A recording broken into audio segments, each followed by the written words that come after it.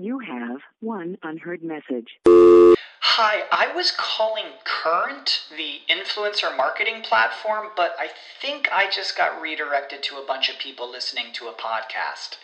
Well, anyways, I was calling Current because I was told they could help get my brand set up on TikTok Shop, and even build out an affiliate program of content creators promoting my brand, and even have those content creators go on live streams and promote my product there. Wow, I could really use Current. I also heard that the brands they work with are making millions in sales. I guess I'll just go to their website at current.tech. When it comes to weight loss, no two people are the same. That's why Noom builds personalized plans based on your unique psychology and biology. Take Brittany. After years of unsustainable diets, Noom helped her lose 20 pounds and keep it off. I was definitely in a yo-yo cycle for years of just losing weight, gaining weight, and it was exhausting. And Stephanie. She's a former D1 athlete who knew she couldn't outtrain her diet, and she lost 38 pounds. My relationship to food before Noom was never consistent. And Evan, he can't stand salads, but he still lost 50 pounds with Noom. I never really was a salad guy. That's just not who I am. Even through the pickiness, Noom taught me that building better habits builds a healthier lifestyle. I'm not doing this to get to a number. I'm doing this to feel better. Get your personalized plan today at Noom.com. Real Noom users compensated to provide their story. In 4 weeks, the typical Noom user can expect to lose 1 to 2 pounds per week. Individual results may vary.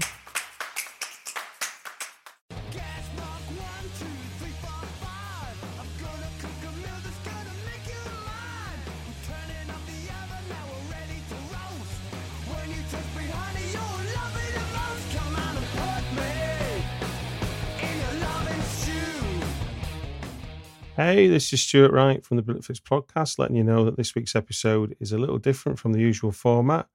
We've got 3 filmmakers previewing their films at Frightfest 2020, so you'll be hearing from Cult of VHS, Midnight PEEPSHOW, and The Ghostwriter. Plus, there's Paul McEvoy of Frightfest fame offering his personal opinion on how to get the best out of attending a festival. On with the show. My name is Rob Preciado, and I'm the director of Cult of VHS. The Cult of VHS is a feature-length documentary. It's a love letter to the VHS format that most of us grew up with, and it features interviews with collectors, film directors, and VHS enthusiasts. And we have different things that the documentary covers, us like VHS art. Of course, we had to talk about the video nasties, and yeah, it's a nostalgic kind of a documentary, but I think it's also like a very interesting group of people. The initial idea I had is I wanted to make a documentary that had like this global vision of the VHS format and the pop culture around it. But as the documentary, where as I was developing the documentary and starting, to getting to know this group of people. Well, as I was starting to making this documentary with that idea in mind, and meeting this amazing group of people that I was interviewing, I wanted to have this optimistic and uplifting feeling about watching a movie, because I was going into depression during lockdown, as most of us were. So it was a way for me also to feel that I was doing something for fun, something that people could relate to. There are a few of them, and I'm actually very excited that it's very exciting for me to this day that I like to feel like I'm in this stage of still discovering films.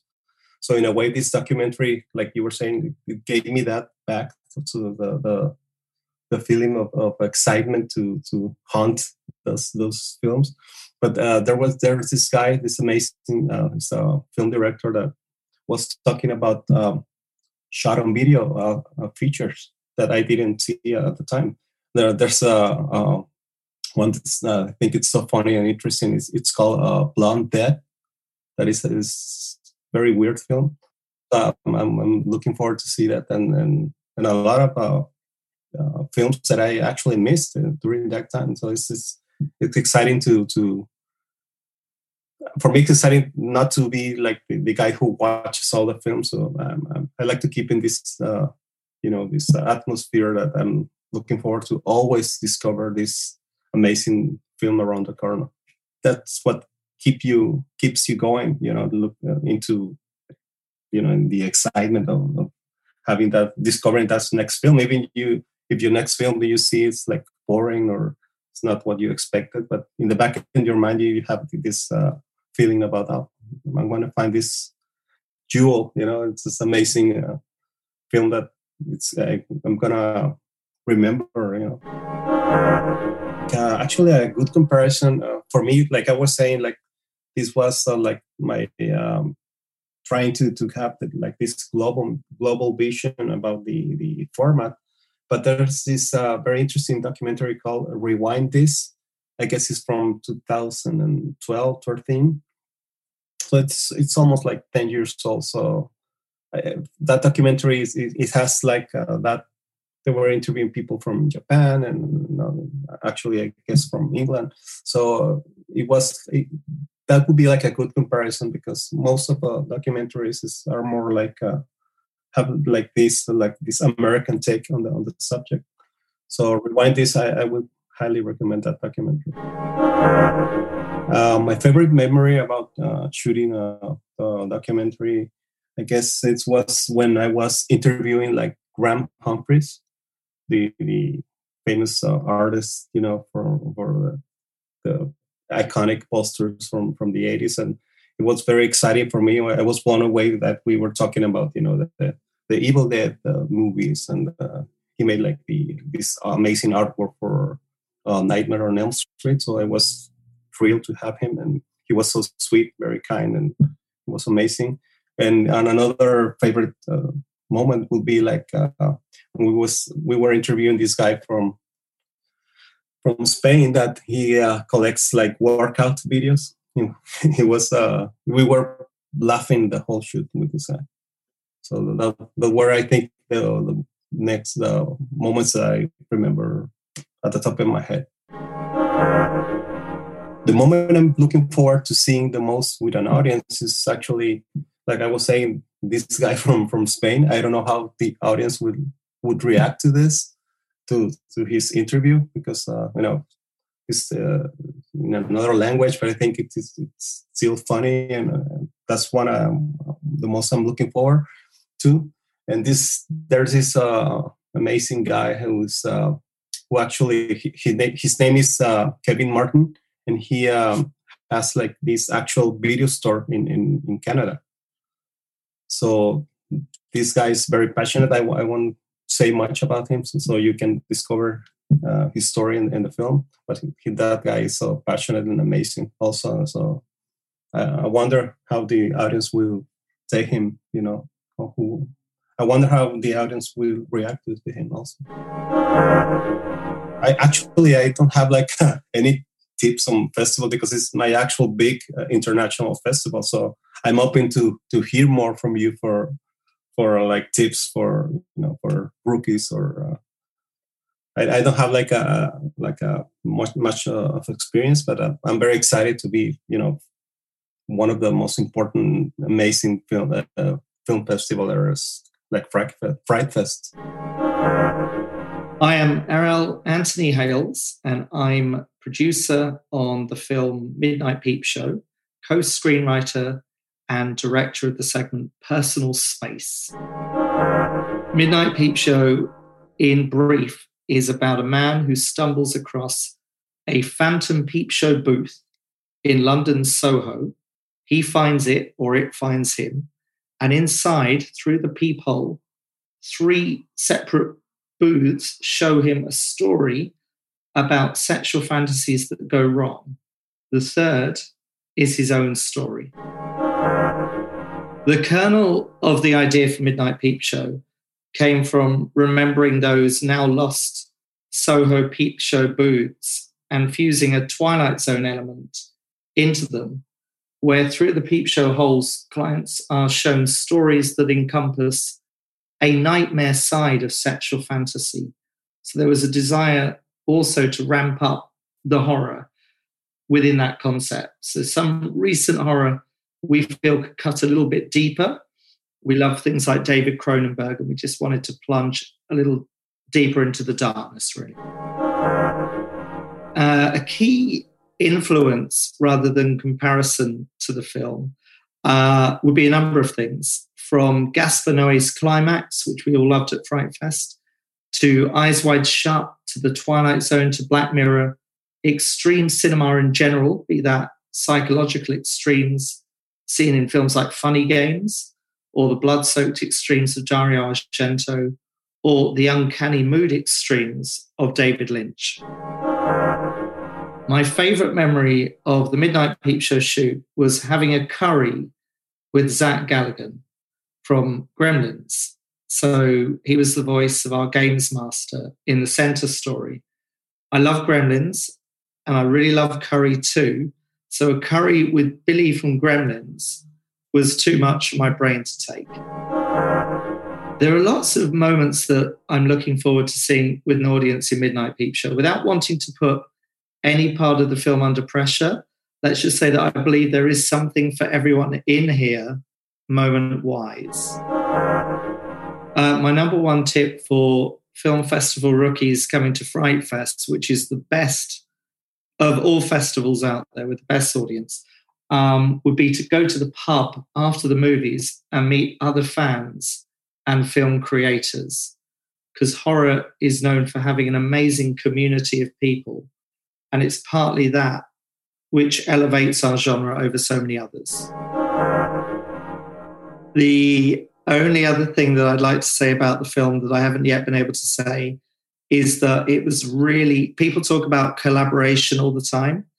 And when you've got 4 directors as part of a horror portmanteau exploring the dark side of sexual fantasy, that is really needed for a topic like that and for the breadth of creative scale needed. So it was really fun to have 4 directors kind of pour their dark hearts into this Valentine to the dark side. My name's Paul Wilkins. I'm the director of the film The Ghostwriter. The Ghostwriter is about a failed novelist who's been told by his agent he's in last chance saloon. He needs a hit novel in order to save his career. So he decides to decamp back to his old family home where his father had died under mysterious circumstances. And his father was a very successful writer, and he always lived in his father's shadow. And he goes back to the cottage to try and summon his muse. And he's freaked out by all the reminders when he was there as a kid. And so he struggles to get this thing going. And then one night he gets very drunk, and he discovers this unfinished manuscript, which turns out to be his father's unfinished novel. And he decides it's much better than anything he can write himself. So he decides to plagiarize it. And as soon as he does that, the characters from the book come to life to haunt him. And it turns out it's kind of a semi-confessional written by his father that implicated his father in the middle of a murder. The initial inspiration in terms of storytelling, really, I think,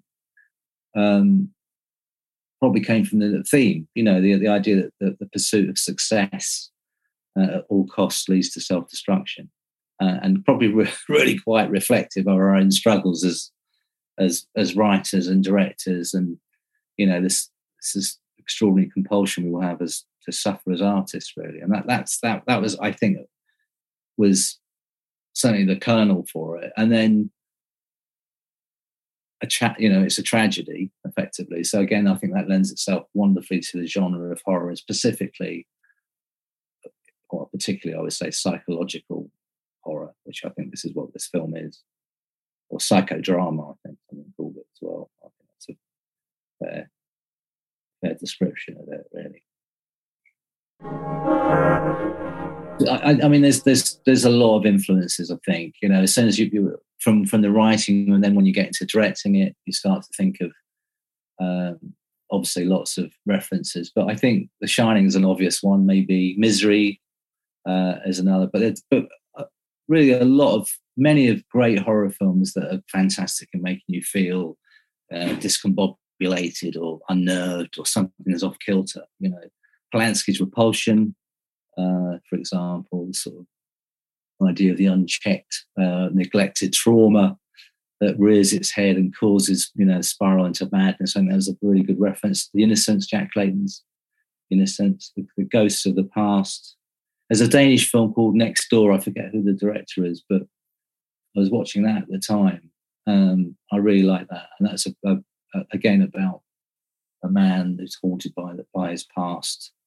It Follows. I really love that film. And this idea there's something that's coming. David Mitchell says, I think it is kind of anyone. It could be anyone, anyone you know.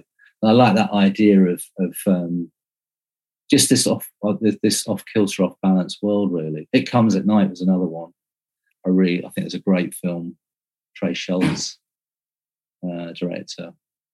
So a lot of stuff really, but I just kind of, what I'm like is I when I'm doing a project, I just dig and excavate and try and find references that resonate from all sorts of places really. But I could probably go on and on about that if I'm honest. Don't Look Now. I don't know if it's even. I can't say I'm not influenced by that. I don't know if it's in the film, but for me, it's one of the greatest horror films ever made. Well, working with Robin Wennery, the DOP, we spent months really planning this out, planning the shoot, shot lists, storyboards, and often you do that and you think, well, how much of this is actually going to make it through, and it was really quite a joy to kind of see a lot of that translated really well, that was good. Happiest memory. I mean, there was one night we filmed in the middle of the Cotswolds in this cottage in the middle of nowhere, and we went out. We had to shoot and it's acres and acres of farmland, and there's a sequence in the film that you might recall that we had to shoot in this kind of this terrain. We're out for hours looking for this perfect location for this sequence, and it was getting dark, so we just thought we gave up. So we went back to the cottage. As soon as I got back, I realised I'd lost my keys. The keys to my car. Not only is it my car, or was my car, my beloved old Mercedes classic sky blue, which is in the film. It was the car in the film, so we needed it. My keys had gone. I was epileptic, And so Robin and I went back, guided by Robin's sixth sense. We literally walked for maybe 20 minutes, and he turned left. He saw this glint in the light, and he picked the keys out from the undergrowth. It was just a miracle. It was a miracle. So that's probably. I'm not sure that was the answer you're looking for, but that was a very happy memory. There were some great sequences that paid off. I got the actors gave me a present halfway through, which is very nice. Shoot got a little bit tougher after that, but yeah, I mean there was some good moments. There was some good moments, but it's and the other thing I think about the planning with Robin in particular is that I remember the first AD coming out to me and saying that we were really getting through it, really being efficient. So that was nice to hear. A scene that springs to mind is when the protagonist, Gilligan Graham, our writer, gets into a situation of a life or death situation, really, and you don't think he's going to get out of it. I'm not even saying if he does get out of it. Actually, it's a ghost story. Let's not forget. But he finds a very unique way of trying to get out of this life-threatening predicament. My tip is see as many films as you can. Be open-minded. Don't prejudge. Seek out films you might otherwise bypass, and you might find some inspiring surprises. Go see my friend Ben Parker's film, Burial. There's another film. Oh my gosh, I wrote it down. Hesera. Michelle Severa who's a Mexican. I've heard a lot of good stuff about her as a director, and I'm really keen to see that. But I just think go and have some fun and just, see as many of your films as you can. Welcome to another Britflix.com podcast. My name's Stuart Wright, and today's guest is one of the four horsemen of Frightfest, Paul McEvoy. Welcome to the show. Hello, Stuart. Lovely to be with you today. What we're going to do is we're going to go over some film festival tips that you kindly put up on Facebook for everyone to see, and just sort of go over them. But before we do, obviously you're a veteran of the film festivals, and to give people a sort of inside track on the life of someone programming a festival with, I think it's 85 slots you've filled this year. Yeah, something like that. Yeah, which is a lot of slots to fill when you start off with. I imagine the blank bit of paper looks a bit horrible at the start. I mean, to be honest with you, Stuart, there's never a blank piece of paper because it takes a year, or as I sometimes say, 23 or 24 years to put it together, because we're already thinking about titles for next August.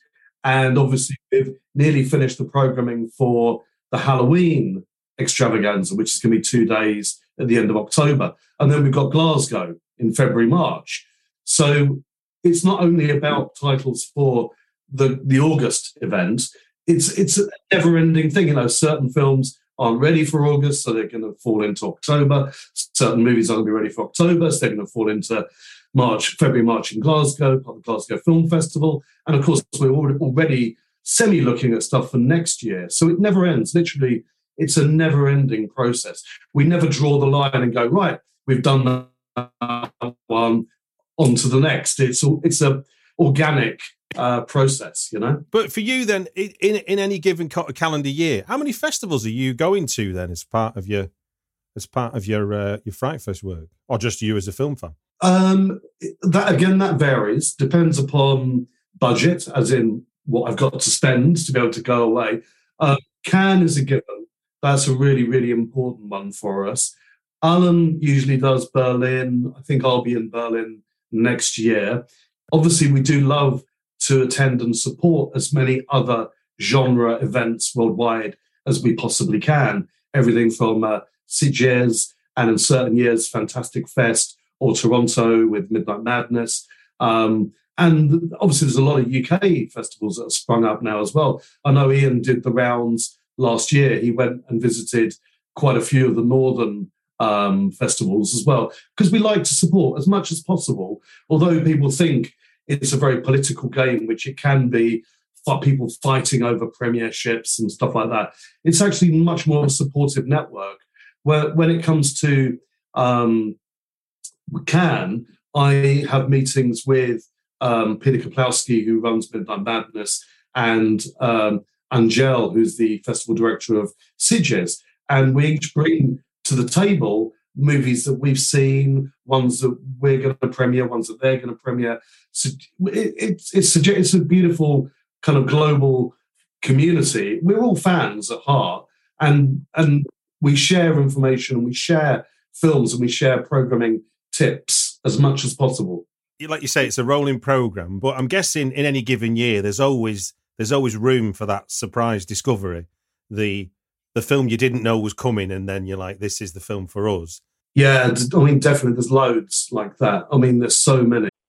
You have one unheard message. Hi, I was calling Current, the influencer marketing platform, but I think I just got redirected to a bunch of people listening to a podcast.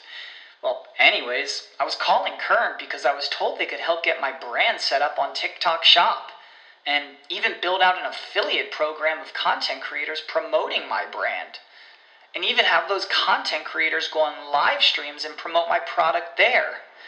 Wow, I could really use Current. I also heard that the brands they work with are making millions in sales. I guess I'll just go to their website at current.tech. Hey y'all, Darius Rucker here. A lot of people ask me, what inspires your music? And one of the big things is a strong sense of place. That's why I love my home state of South Carolina and want to share the awesome things it has to offer. From the beautiful mountains down to the sunny coast, it's got it all. Not to mention two of my personal favorites, great golf and amazing food. Come see why I love this place. Visit discoversouthcarolina.com. So many that we didn't expect to get, or it took us a lot of fighting, a lot of hard work to be able to secure the premieres of certain of the films. So, yeah. But even just unearthing something, never mind the sort of competitive side of it, but just, that gem that you didn't even know existed kind of thing. Oh, of course. I mean, that's why our submissions process primarily is through Film Freeway for brand new films, ones that from filmmakers that we don't know their works. And this year, for example, every year, it's like sifting for gold. Myself and Alan watch the lion's share of the Film Freeway stuff. Ian Rattray takes care primarily of the UK stuff because he's looking for the blood talent pieces. But it's always a great thing when you discover a film from a filmmaker or from a country that we weren't aware of, and we watch it and we're like, wow, yeah, it's in. It's great. I mean, amazing. Can you think of any examples from this year's programme that sort of came in that sort of inauspicious route? One that really does spring to mind. I'm just pulling it up on my list so I don't get the director's name incorrect. Let's have a look. Yeah, New Religion, which came through the Film Freeway submissions process. Japanese director called Keiichi Kondo. And I've likened it in my Twitter posts to a combo of David Lynch and David Cronenberg. World premiere, he's going to be coming in for it. The film's extraordinary. I've watched it a few times and I can't wait to watch it again. And that was a real discovery for us. Really love it. And I hope it connects with the audience. So, yeah. And of course, I think you know me well enough. Two of my favourite filmmakers of all time are David Lynch and David Cronenberg. So it ticked those boxes for me, No, I've seen the trailer for that one and I'm excited to see it, I must admit. Right then, sir. Let us jump into your film festival tips. I'll read off what your brief advice was, and then you just respond to what it was that you were sort of getting at with it. Okay? Okay, I'll do my best. Oh, all right. For when and if you are selected by any festival, have your high-res on-set pics ready to go. Not behind the scenes, no one cares. And poster art, even if it's temporary, is good. But make it good, great, impactful. You'd be surprised, and I've done a lot of panels, physical panels about this in person around the country, around the world, in fact.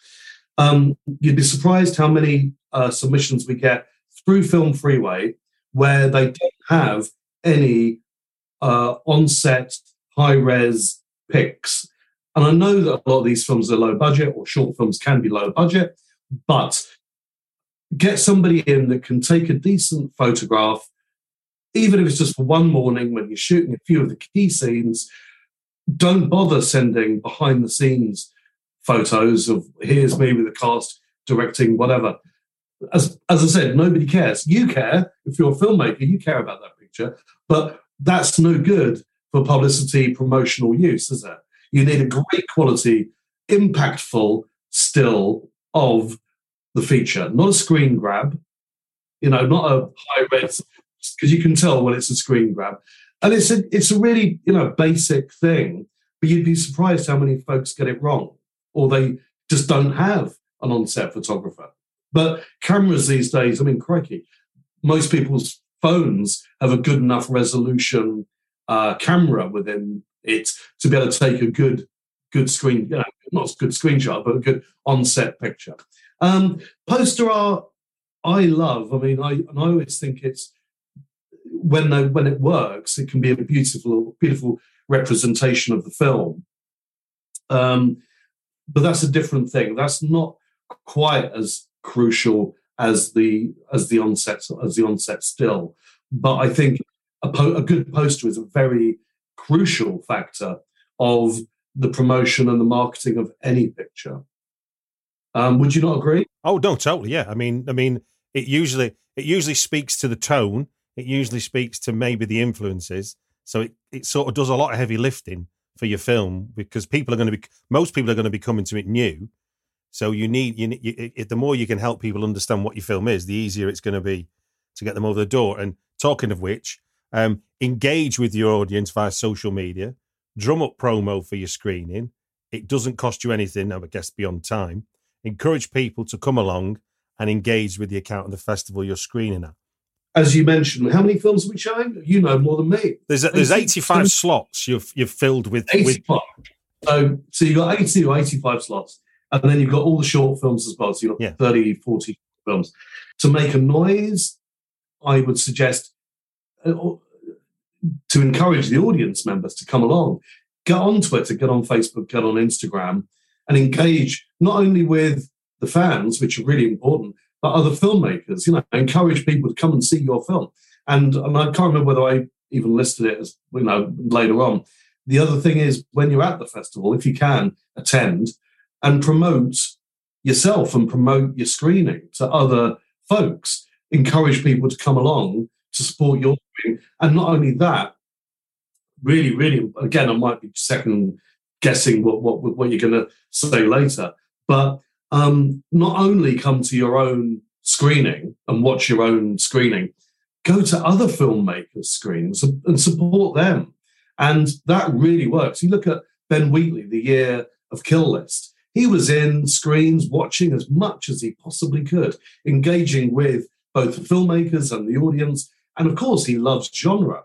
And John Landis, the list goes on. Guillermo wanted to watch as many films. It makes sense, doesn't it? Not to just come along, here's my film, goodbye, everybody, that was it. Come along, if it's just hanging out over a few beers. But it's more important, isn't it, to support and encourage other filmmakers' works.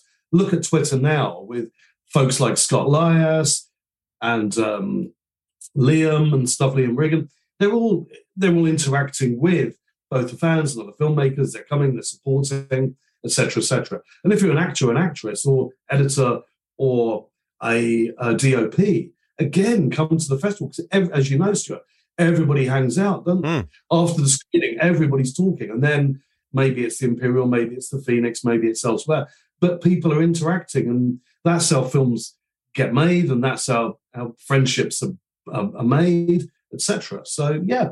Absolutely. It should be common sense. I think this is common sense, isn't it? No, all of it is. That's why I wanted to draw attention to it, because I think so many people think it's complicated, or you've got to be too cool for school, or whatever it might be, but they're all mistaken. It's like the survival of festivals is built on the enthusiasm of those either attending or exhibiting, because they make up the mass number. There's only so much you can do from a festival point of view as a central thing, giving out a message. Actually, all the other messages that all the other people that want this festival to thrive is going to create the noise you want, isn't it? Because there can be nothing worse, can there? If you turn up, say you've got a film in the festival, Stuart, and for whatever reason you haven't done any promotion, you haven't supplied us with a really good poster, you haven't gone online, and if not many people come, why should they? Because we try and encourage as many people to come as possible. We can't do all of the work. You have to, you can't be sat there saying, well, why is it so quiet, when you've done fuck all to promote Absolutely. your own gig, Well, look, you nicely covered number 3 there, which was support. The next one is still linked to promo. So if you can or can't attend, then send or bring some promo stuff. Badges, T-shirts, posters, anything. Even something tiny can make a massive difference. Badges are always really good, as I gave the quote with Here Comes Hell. But look at the Retaliators last year, because the marketing department behind that were they come from the music background. They understand the importance of merchandise. So they sent us 1,000 caps and 1,000 T-shirts, and it was amazing merch. But honestly, I know that not everybody can afford 1,000 caps and 1,000 T-shirts and 1,000 of this. But pin badges or postcards or posters do not cost a fortune. Even T-shirts, if you get enough made, they're not going to break the bank, are they? You know? So yeah, just promote, again, it's all great promotion, isn't it? Great publicity. Imagine if it rained. Imagine if it rains this year, like it always does in Cannes, although it didn't this year. If you produced, this is doing the Cannes route now. Imagine you've got a film in Cannes, or a film that you're trying to get finance for or whatever, and you can afford to make 5,000 umbrellas, and you give them away in Cannes. So everybody in Cannes's got the umbrella for your film, right? Same at Frightfest. It's probably going to rain at least one of the days. If you want to produce an umbrella for us to give out, which would be promoting your film, everybody's going to have your film, whatever it may be, in their hands. But it's down to budget, I guess. I know this from other festival programs I've spoken to and festivals I've attended. Don't keep badgering about whether your film has been selected or not. And don't be upset or take it personally if you aren't selected. There are always reasons why. It's a really difficult one, isn't it? Because obviously, if you put your heart, soul, money, passion, time into producing something, you're going to take things personally if you're not selected. But angry emails do not help, do they? And also persistent emails as to why, what were you thinking, etc. Sometimes it's like in life, isn't it? If you go for a job interview, you can't really fire off an email saying, why the hell did you select me for this job? But it's even more tricky and delicate, isn't it, with filmmakers? Because if your latest opus, which you think or believe to be brilliant, is brilliant, it will find its legs in another festival. It will find its home. But more importantly, what about your next project or the project after, where we might really love it, but then, as you said, somebody's going to remember, oh my God, that person on email or on Facebook message, that seems to be the one that I seem to get a lot of, is they're going to remember, aren't they? Christ almighty, this person was a bloody nightmare. so it's the thin line, isn't it? It's good to be passionate, but sort of rein it in a bit if you can. Yeah, no, that makes sense. For short filmmakers especially, if you don't get selected and you can attend, then you can see what the programme has selected, and then that can maybe inform what you do next. Sheila Rowan-Legg selects the lion's share of our shorts. She puts all the short film programmes together. There's a couple of shorts which I've selected, which are going to be shown before a couple of the features, but most of the stuff's done by her.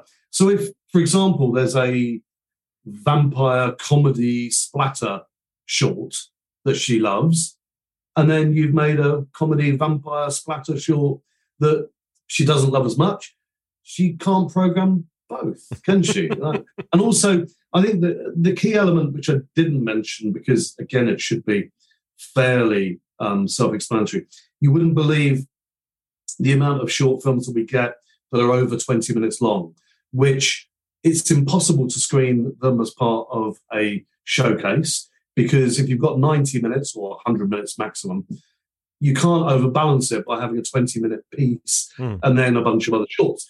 And also, if that 20-minute film, which could be a masterpiece, goes on before a feature, most people in the audience are wanting to watch the feature. They don't want to sit through, no matter how good it is or whatever, a 20-minute short. So it's very, very difficult to program. So shortness is better. 8 to 12 minutes maximum, maybe 6 or 7, but 8 to 12 is the sweet spot in terms of length for a short. That's my opinion. Well, no, it's a common opinion, and I don't know why it doesn't seep through more to people. I don't understand how you can't just do the maths in your head, that 90 minutes, 10 minutes a film gives you 9 films. If you make them longer, you've got less and less. It just it makes perfect sense to me. Yeah. And this I find odd, but I imagine this is based on experience. So if you do get selected for shorts and attend, don't walk out with your cast and crew and friends once your short has played. I think I don't even need to add anything to that. And it's happened. It really has happened. And that's not great, is it? Again, Stuart, if you were sat waiting for your short to play and then 8 people, 6 people, 4 people, or 3 people walk out for reasons other than, needing to, or don't particularly like the showcase or need to go somewhere else or whatever. It's obvious, isn't it? When a whole swathe of people, you're going to be royally pissed off, aren't you? You're not going to be happy. So it's just, courtesy and general manners. A nice segue into don't be a dick. Moaning at festival programmers to why your opus wasn't selected never goes down well. I think we covered that one, mate. Yeah, I mean, it's interesting that you might get the email, but then the idea that you would that you would be at a festival and then collar them blows my mind. This is why I was quite. It was quite illuminating reading your list, because obviously some of it, like you say, is just common sense, but others I was like, really, people do that? I mean, as far as I understand filmmaking, it's a long game. It's not like a snap decision.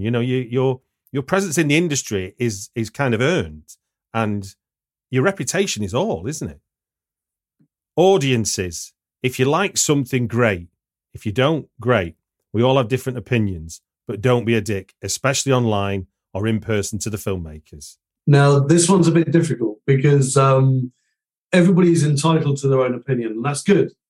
So I'm not being the dictator and saying you cannot slag off a film online, but there's ways of doing it where it's not personal, and you know what it's like.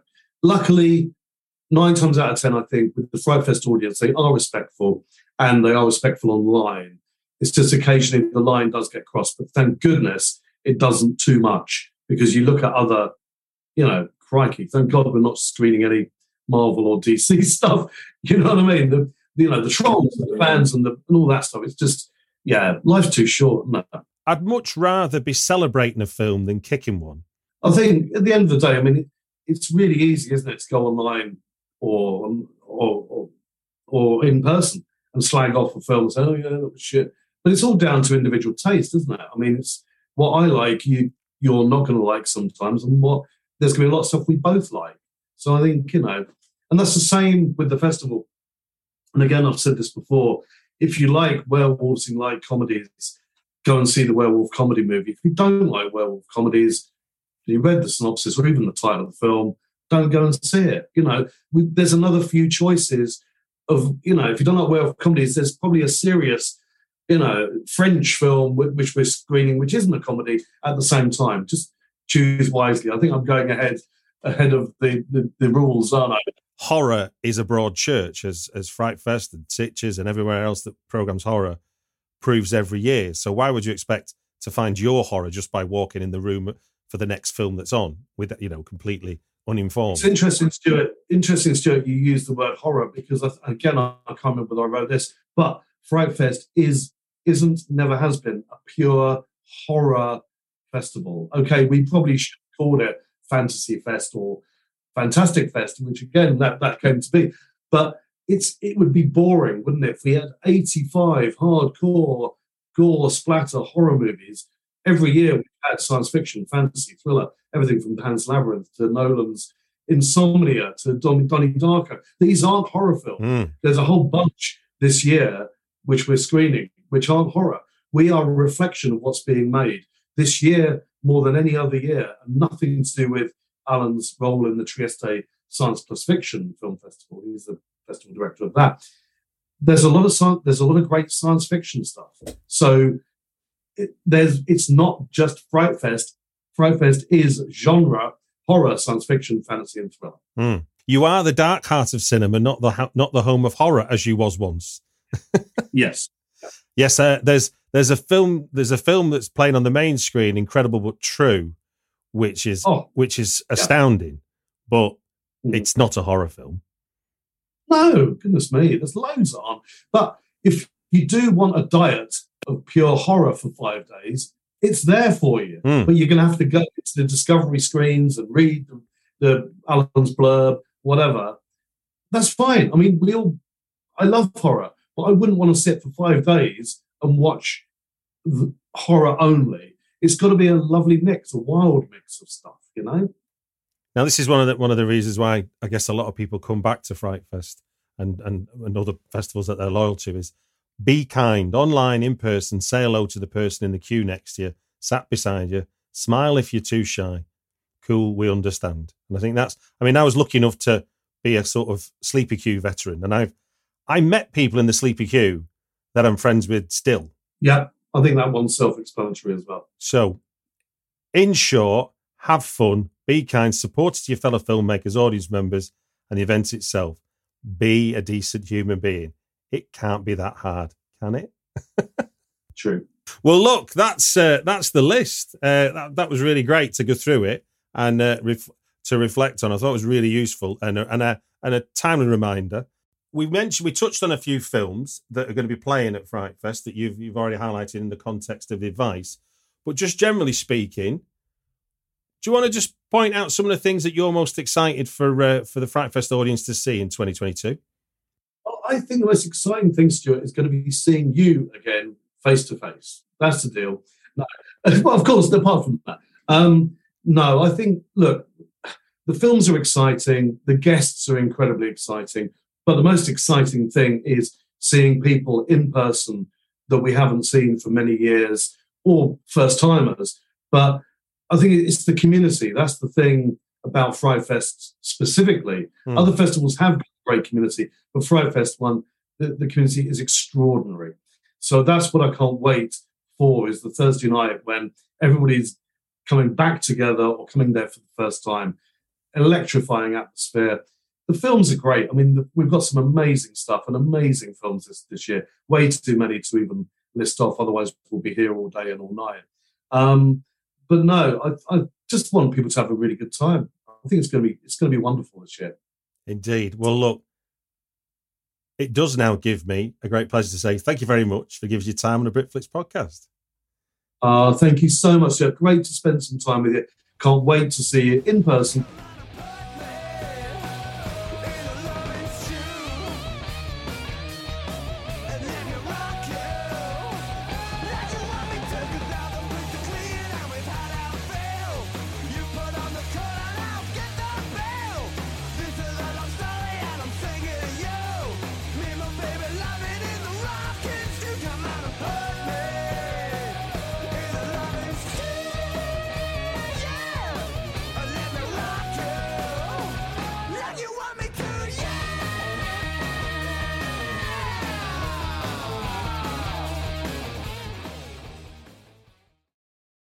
Hey y'all, Darius Rucker here. You know, a lot of people ask me, what inspires your music? And one of the big things is a strong sense of place. That's why I love my home state of South Carolina and want to share the awesome things it has to offer. From the beautiful mountains down to the sunny coast, it's got it all. Not to mention two of my personal favorites, great golf and amazing food. Come see why I love this place. Visit discoversouthcarolina.com.